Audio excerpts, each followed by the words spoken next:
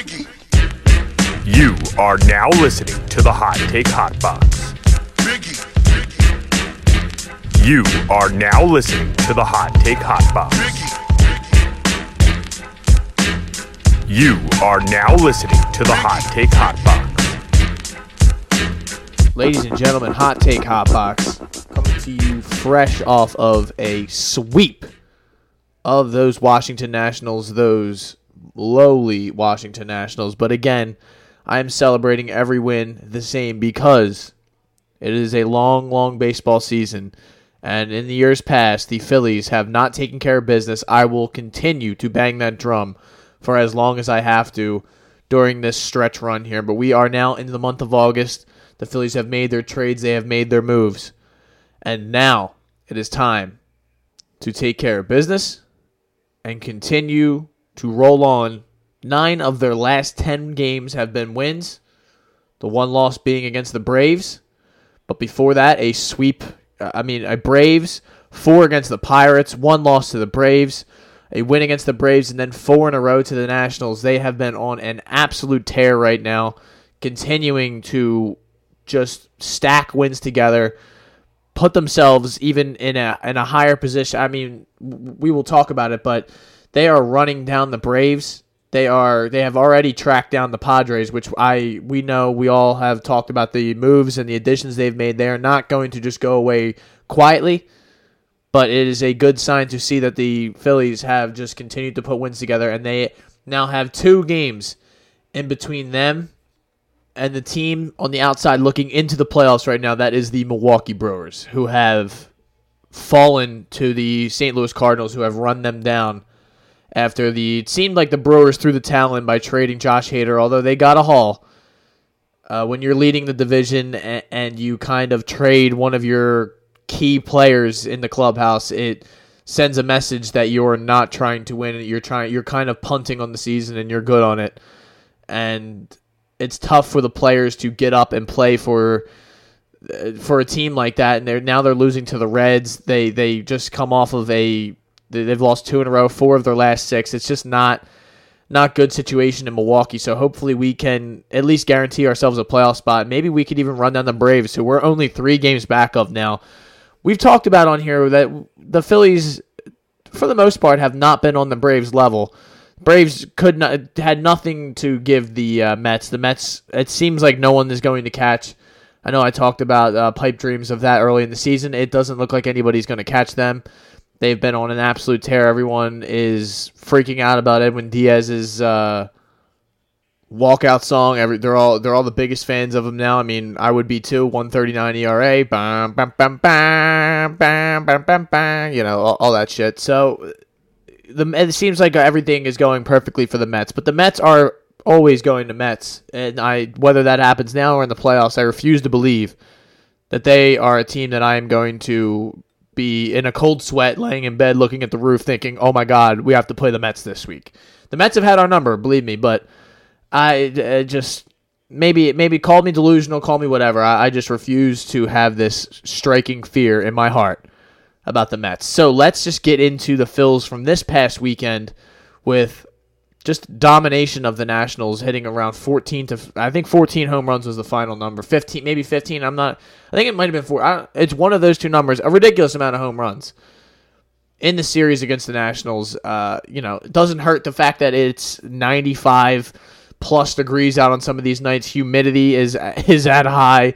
If you are from this area or you're walking around, you all know, and even if you're listening to this podcast worldwide, let me just tell you, it's hot, it's humid, and it has been like that for, it seems like, weeks on end at this point. So they call that good hitting weather. It is hitting season, as Charlie Manuel said once upon a time, and the Phillies are displaying that on a night in and night out basis. So, first game of the series, Syndergaard, he gets the start. His home opening first appearance in a Phillies jersey wasn't exactly sharp.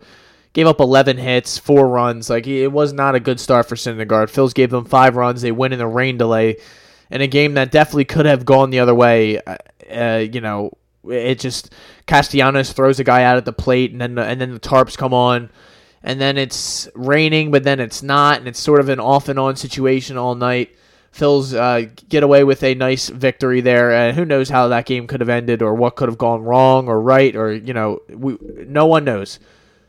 All we know is the Phillies were given the victory. They had to call the game after a 2-hour rain delay. They tried to wait it out, and it just that rain just kept sticking around and hanging around. Lightning. It was not a rain that you could play in.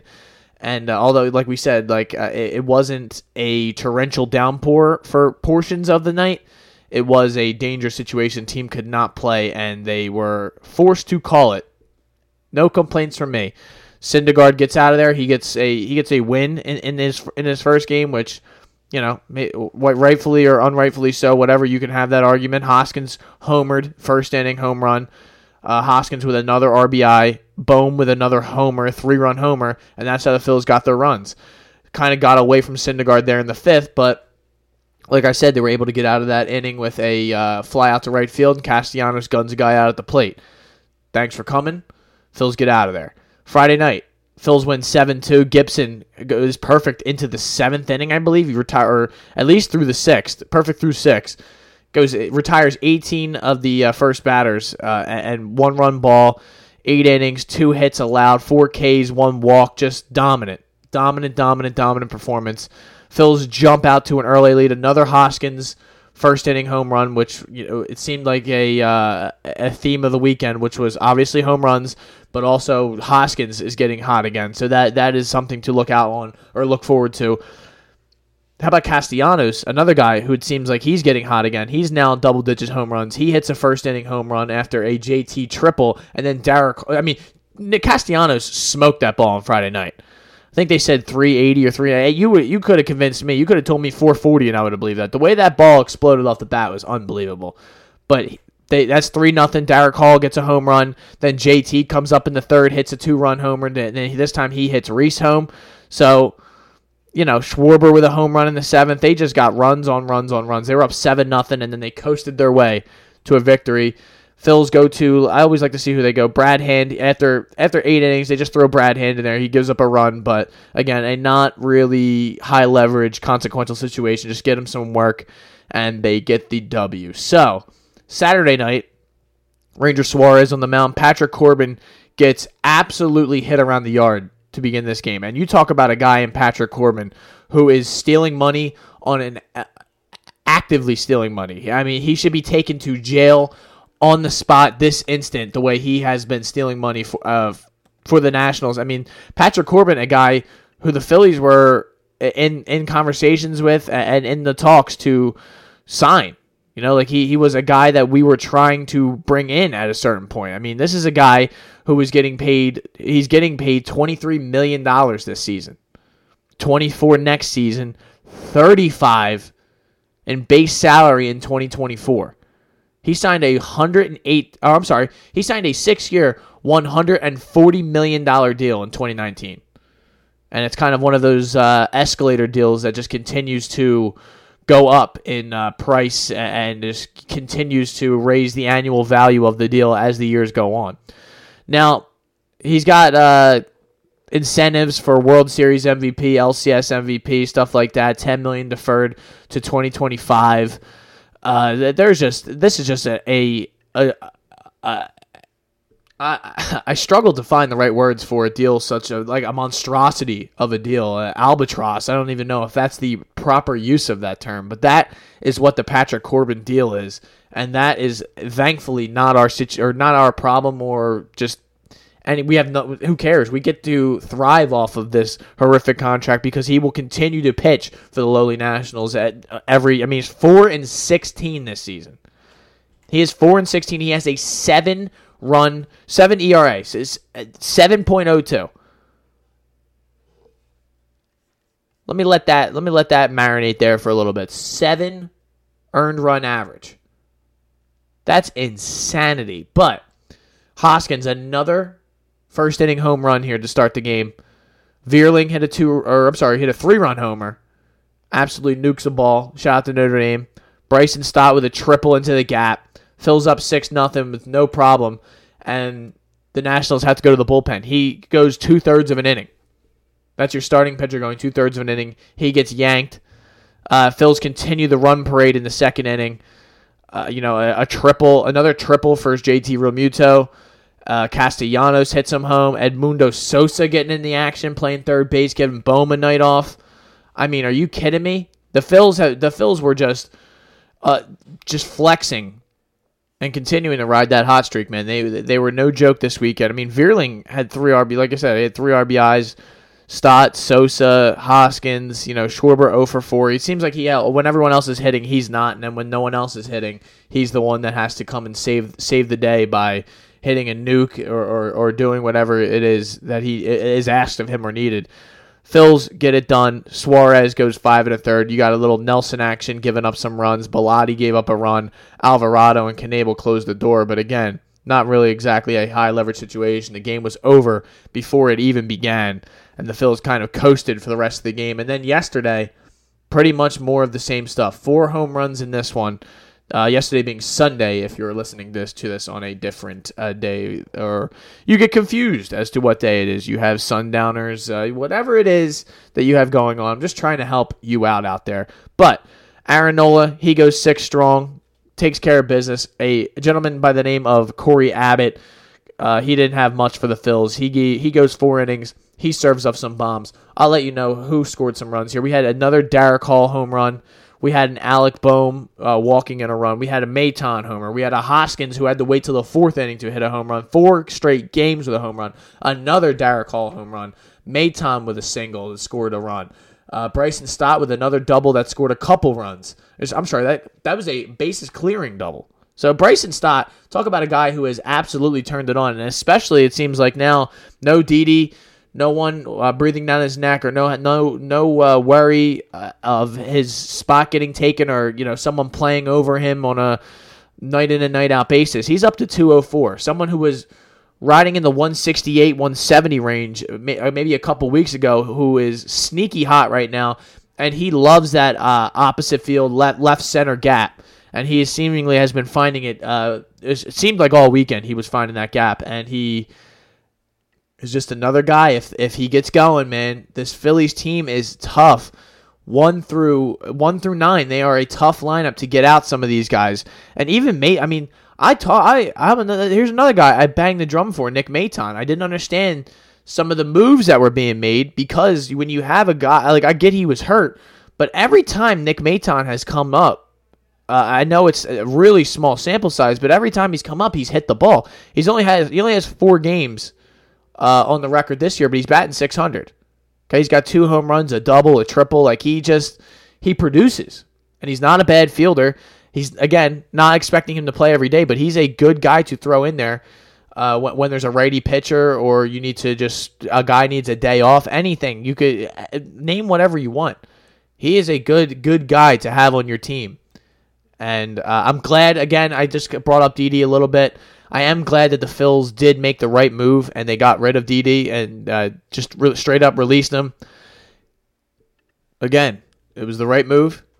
It's a tough decision to make. He's making a lot of money, and you could have had him maybe come off the bench, or you use the argument that he's got veteran leadership and he's been on teams that have made playoff runs and yada, yada, yada. But at the end of the day, he was not producing. And I'd rather take a guy who, like Kyle Schwarber's been there and done that. He's been on teams that have made playoff runs. I'll take that, and a guy who's actually playing and producing, as opposed to a Didi's sort of veteran leadership or whatnot. I'll take Nick Maton's production when he is in the game, and not only home runs or double. All these other guys provide so much for the team. They give us so much when Didi was not really giving us anything at all. It's a tough situation, a tough way for Didi's Philly career to end, but it kind of a hands tied behind your back situation. You had to do what you had to do. The Phillies had really no choice but to move on from Didi for the betterment of the 2022 and the future of the Phillies. So the good thing is you'll see Stott as much as possible out there at shortstop. He's looked good. He's obviously looked good all season long with the glove, and it looks like the bat's starting to turn around. He's not maybe popping up as much or swinging for the fences, maybe like he was earlier in the season, or kind of just getting his head out of his head off the ball and just kind of wild swings. Seems like he's way more under control, more comfortable up at the plate.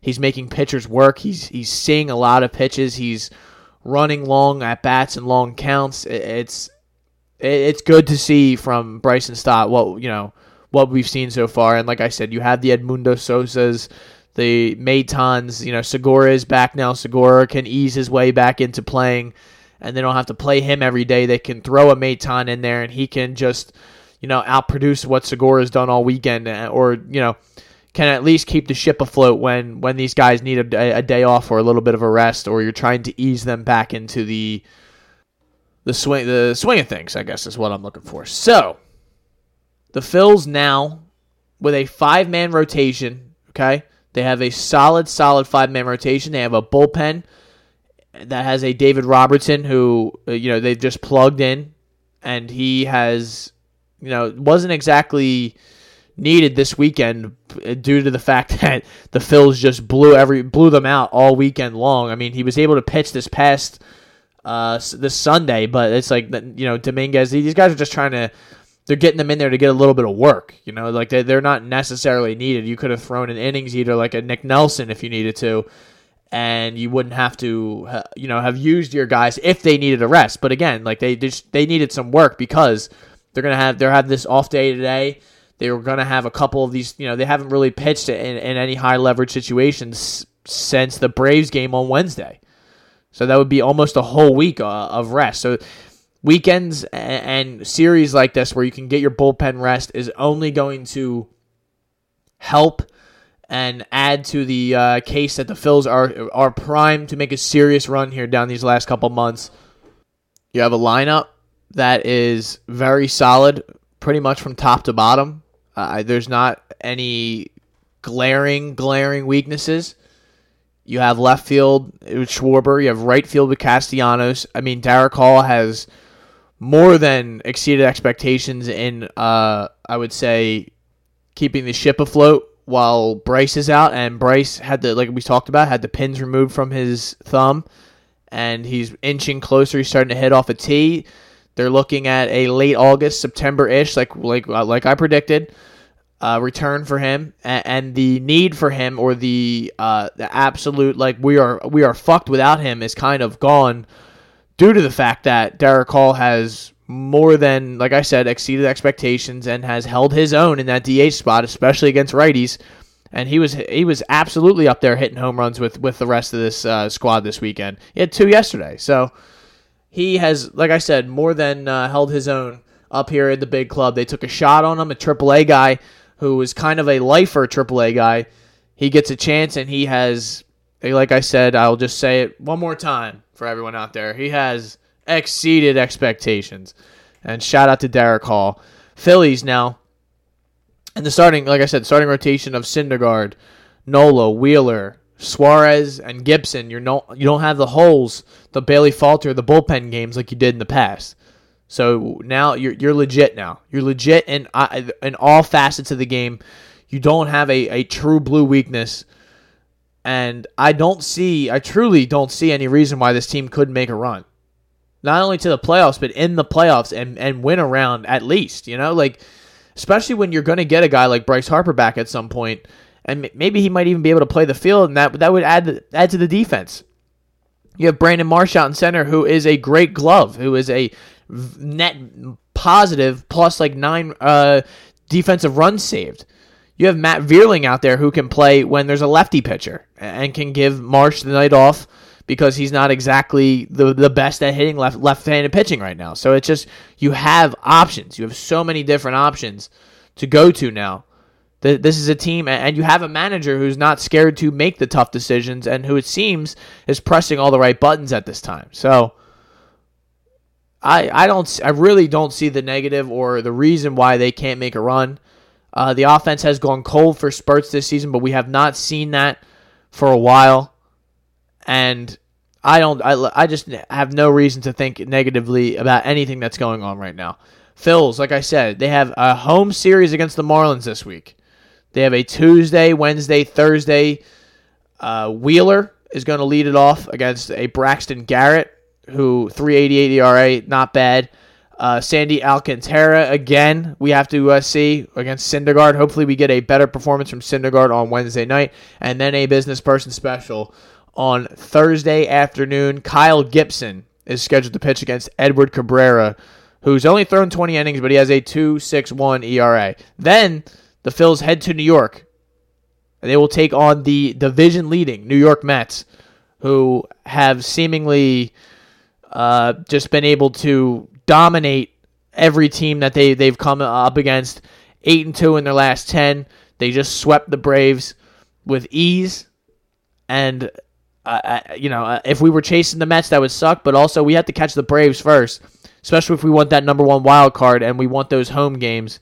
That's what we're looking for. So that's what I'm looking for. We're going to have plenty of games against the Braves. We're going to have plenty of games against the Mets. But we're also going to have plenty of games against the Reds, against the Pirates, against the Diamondbacks, against the Giants, who have fallen by the wayside, against the Nationals again, the Marlins again, the Nationals again. The good thing about our division being garbage is that we have those games in the tuck. The Cubs again, who swept us, but I'm hoping that it will go down differently towards the end of September, and hopefully we're more in a position of power by then, where we don't necessarily need these games, and we've put some games in the bank. We have a 4-game series with the Nationals at the end of the year. We have plenty of opportunity to run the score up on these people and run the games up. I mean, we are at this very moment, we are 60-48. We are 12 games above 500. Like I said, we are 9.5 out of the National League East, 3 back of the Braves, who are now ahead of us in the wild card. We are a half game above the Padres, who are the last wild card. Now we have jumped into the second wild card spot. And the Brewers, who we have 2 games on. We have 7 games on the Giants. The Giants are done. It's pretty much a 4-team race for 3 spots. And like I told you about the Brewers, I don't see the Brewers being able to hang on for a long period of time. I will do this exercise. Let's go through, see who the Brewers are playing. Brewers have games coming up against the Rays here Tuesday and Wednesday, so that these are home games, and then they have to play the Cardinals again, which is good for us because those two are playing each other. So someone's going to have to knock someone down, and we'll be able to collect some wins. Hopefully, Dodgers. 4-game series against the Dodgers at home. Cubs, which you never know. Dodgers again. Cubs again. Pirates. Diamondbacks. So they have plenty of games where they maybe could get some wins back. They even have a series against the Yankees at a certain point. But if they can't even beat the Reds, they kind of remind me of the Phillies a couple years ago, where it's like, if you can't beat the bad teams, then how am I supposed to expect you to beat these good teams? It's more of a situation of just I think that the front office kind of quit on this season by trading Josh Hader, and in turn, I think that the Brewers are going to quit on them. They have a great pitching staff, and they have a good team overall, but it's at a certain point you run out of gas, you run out of steam. It's a long season, and when the front office has quit on you like that and traded one of your best players, no matter how many prospects you got, they can't help you this season. So you got manager quotes coming out. We have to respond to this recent skid. It's Craig Counsell saying that stuff. It's just, I don't see how that plays out well for the Brewers. It just, you can't sell off one of your best pieces and expect the rest of the team to kind of survive if you're not a team that's been there, done that necessarily. So that's where I'm at with the Phils. The Phils, nothing but positivity, nothing but good vibes. Shout out to KO Primetime. Feels like '08 again. It always does around this time of year, but this year is different. I'll continue to say that because this year is 100% different. The Phillies have a different vibe around them. They are a team that is having fun. I'm sure plenty of people have pointed out that just a couple, I think 18 or I think it was 2018, the team was 63-48 at a certain point. But that team had nowhere near the actual competent players and real solidified core of guys who you can count on. That was pre-Bryce Harper. That's the infamous NOLA season where he was 2.37 ERA, 17-6. You had Arrieta out there who was, 10-11, but under 4 ERA, which was the last probably serviceable year you got out of him. Eflin, Vince Velasquez, Pivetta. Shout out to Pivetta when that dream was still going on. That was a good season from Sir Anthony Dominguez, Tommy Hunter, Adam Morgan, Luis Garcia. Hector Neris. Just the ghost of the past were out there. And then your everyday sort of starting lineup. You still had Nick Williams out there playing 140 games. You had Odubel in center playing 148. Hoskins was playing left field then, which was crazy because you had Carlos Santana playing first base. Cesar, Kingery's batting 226, playing everywhere. And Michael Franco, who was out there as well. So, just a kind of disgusting. And Alfaro is playing catcher. So, it's just kind of a disgusting season. And no wonder when I read those names and I read that season, you had Joey Bats towards September. When I read you those names, you're like, oh, yeah, no wonder they fell apart. Okay, yeah, no wonder this team just completely collapsed down the stretch. Yeah, I think this team is different. I don't think they're going to collapse the way those teams in the past have. And I have a true blue belief in what is going to happen for these next 2 months. For all the reasons I've given you on all of these episodes, for the past 2 weeks, months, everything. I will continue to bang the drum. And that's what we're doing here. And that's the name of the episode today. I'm going to keep banging the drum. Go Phils. Never stop believing. Never, ever stop believing. So, there we are with the Phils. A little bit of Eagles talk here to close it out. I will have another episode this week. I'll have a guest on. Going to do some schedule prediction and whatnot. Like I talked about. They had the open practice last night. The one they do at the link in front of all the fans. And it seems like a lot of the consensus takeaway from that is that Jalen Hurts the passing game does not look much different than it did last year. That's not surprising. That they're not going down the field. It's a lot of dink and dunks, a lot of inside 10 yards, a lot of just the passing game looking the exact same as it did last year. And that's not really all that surprising to me. I'm a guy who, like I told you, I'm an Eagles fan, number one. I want to believe in Jalen Hurts, but I don't believe in players just changing completely who they are. I think they can get better. But Jalen Hurts has never really been that great of a thrower of the football. He's a good football player. He's a gamer. He's a good leader. He is a good game manager, and that's not a term I use with disrespect because game managers like Jimmy Garoppolo and other people have led teams to Super Bowl berths and things of that nature. But he is just not a guy where I told you, like, he's not going to lose you a game necessarily, but he's not going to win you a game. He's definitely not going to win you a game.